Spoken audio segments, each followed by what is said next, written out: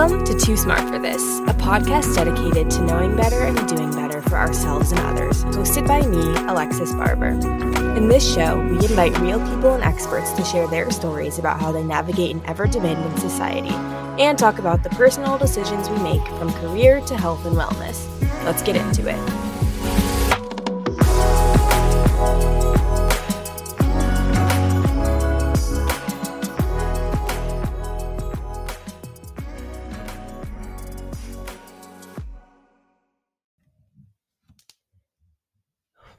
So, hello everyone.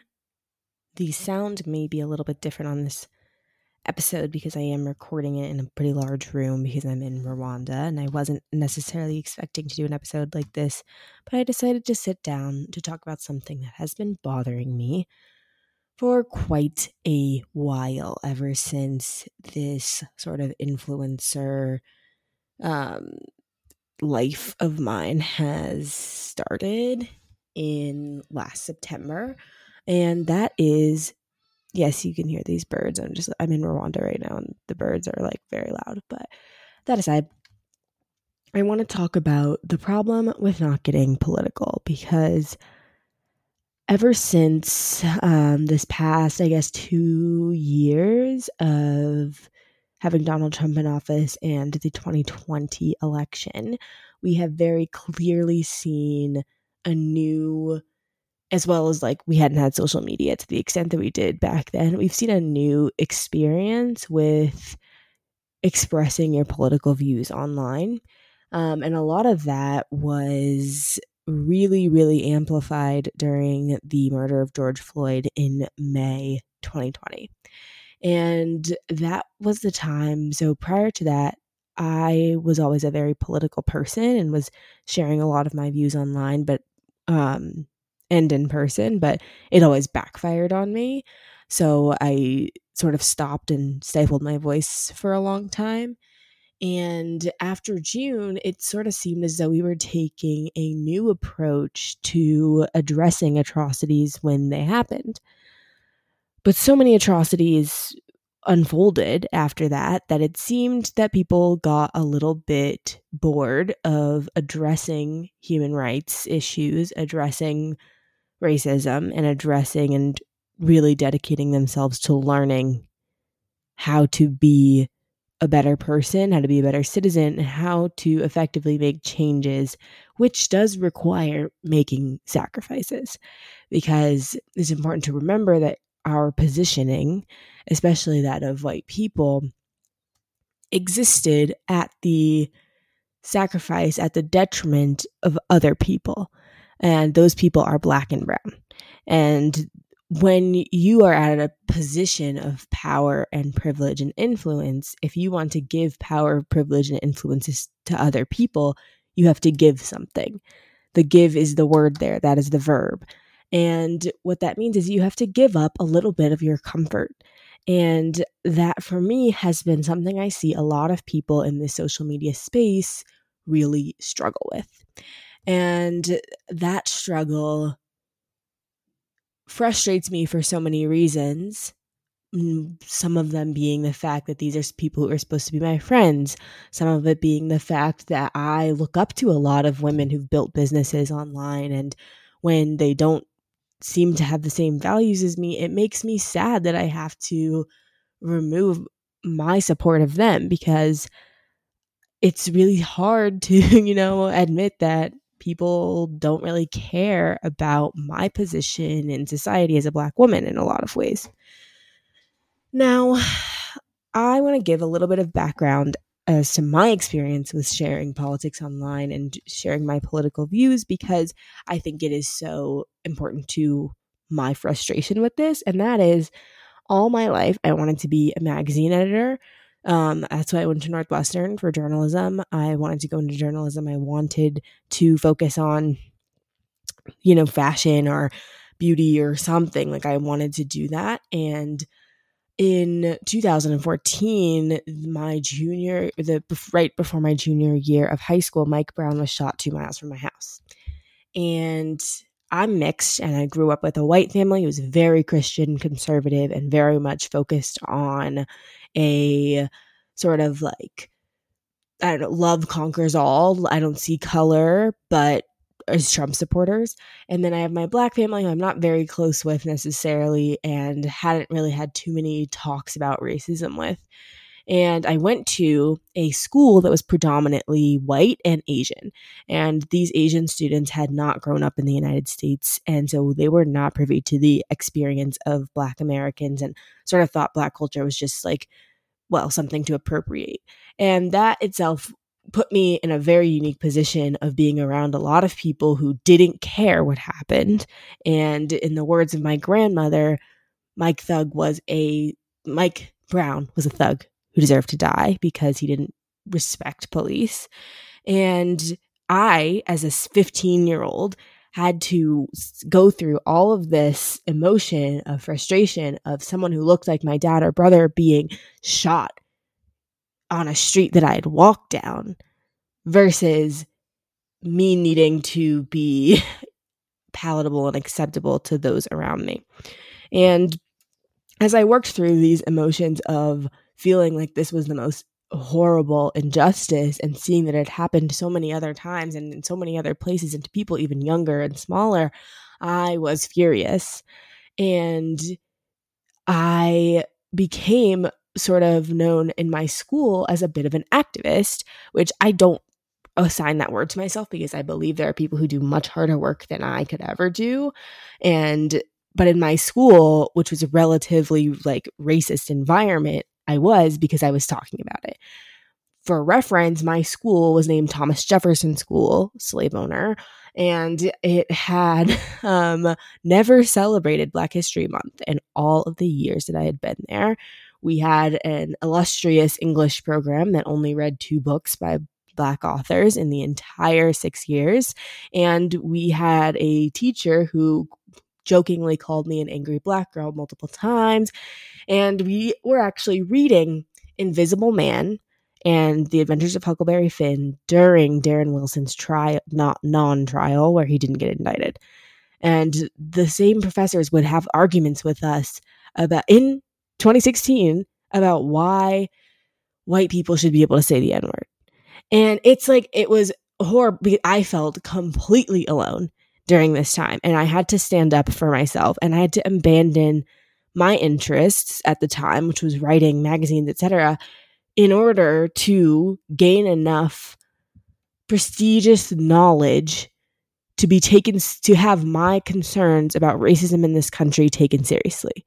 So I'll back this up. I had wanted to focus on something completely different in my career. But when things in my community started happening and people wouldn't respect that they were a real problem, I abandoned that because I felt as though I was the only person speaking up in my sphere. And I needed prestige, backup, and like basically whiteness to encompass these feelings that I was feeling, which is why instead of studying journalism at Northwestern, I ended up studying political science. And we think that, oh, I study political science. Okay, I'm going to get this degree. People are going to listen to me now because I have a perspective. I have experienced this. I have done research about why it happens. I've done research about who perpetuates it. I've done research and I understand this, and still nothing. And I do feel like I lost a lot of what I really wanted to do because I was just trying to prove these things were real to my family and to other white people and to other non-Black people who just didn't believe me.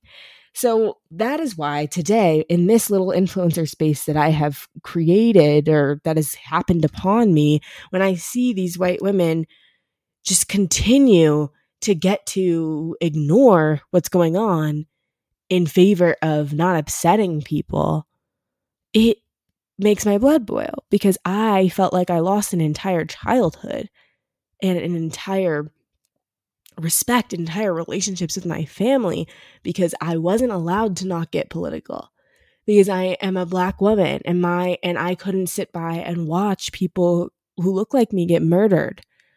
And I couldn't fathom I can't just not think about this because it is my family and it's my life.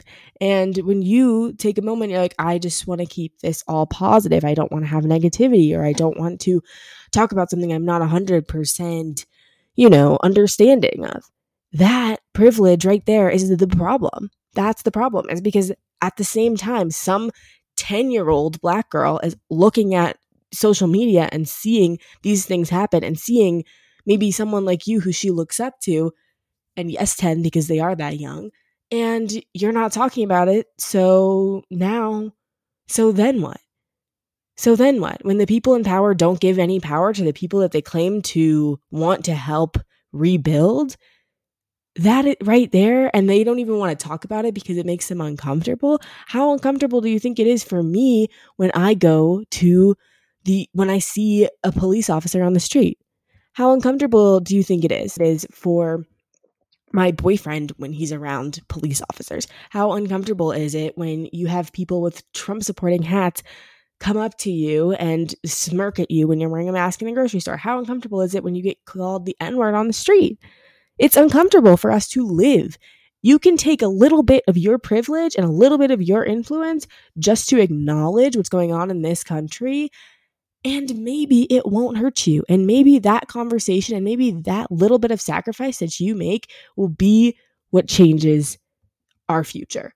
Because when you sit back and you ignore what's going on in this country and you just don't want, and yes, even politics, because politics is the thing right now that I'm talking about, then you really you're being the antithesis of everything that you say you want to be, which is positive and helpful. You're failing at that point, because you are failing to acknowledge that a huge part of this country is dying, that a democracy is at stake, and you just want to talk about skincare to make people feel better. This is not the time to just feel better, okay? Like, this is the time to do the work. This is the time to think about your actions and how you can help other people. And this is the time to have hard conversations and try and improve this world. And I don't see that enough. I am unfollowing people who refuse to acknowledge that this stuff is happening. And by this stuff, let me just be clear. The Capitol was stormed by a bunch of violent Donald Trump supporters yesterday. And I am not surprised whatsoever, because it was clearly indicted by the president multiple times. And I'm honestly surprised it didn't happen sooner than this. But honestly, like, to just sit and watch our democracy crumble and post your meal instead of like not even posting a slide of being like, this is crazy. Like, really, like, you are just acknowledging that, like, because when things that are this absurd happen and we think we make it taboo to acknowledge them, that's how they happen again. That's why it is like, this is a current cycle, like, and I know that my frustration in this instance likely should be against the Donald Trump supporters and the people who feel like they would endorse this type of thing. But you already know that I'm upset with them. What I'm more upset with right now is the people who maybe don't support it, but are too scared to speak up about it, or what. Like, okay, you're going to lose some followers. Okay, you might not say the right thing.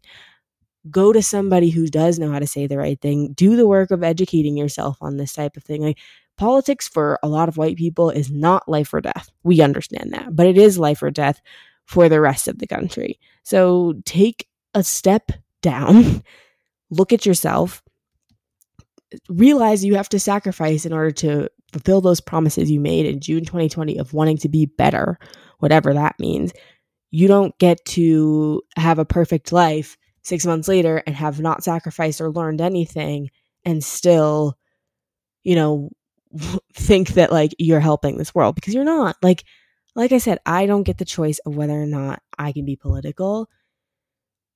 That's frustrating in itself. And I think I would like that choice someday, but it's not right now. So everyone, I think, needs to realize that like this stuff is not just background noise like it used to be. Politics is not just background noise. It is life or death for a lot of people. And to pay attention, acknowledge, and learn about it is not the worst, hardest thing you can do. Like, give a little bit, please, to all of us who have been consumed by this since we were children. And try and help this world like you said you were going to. That's all I have to say. I think we are also just too smart to really be thinking that we can make changes in this world without making massive changes within ourselves. And that means that our lives don't always look exactly the same. So I hope this helps. I know it's a little bit of just like a rant, but that's the tea. And have a wonderful Friday, I guess.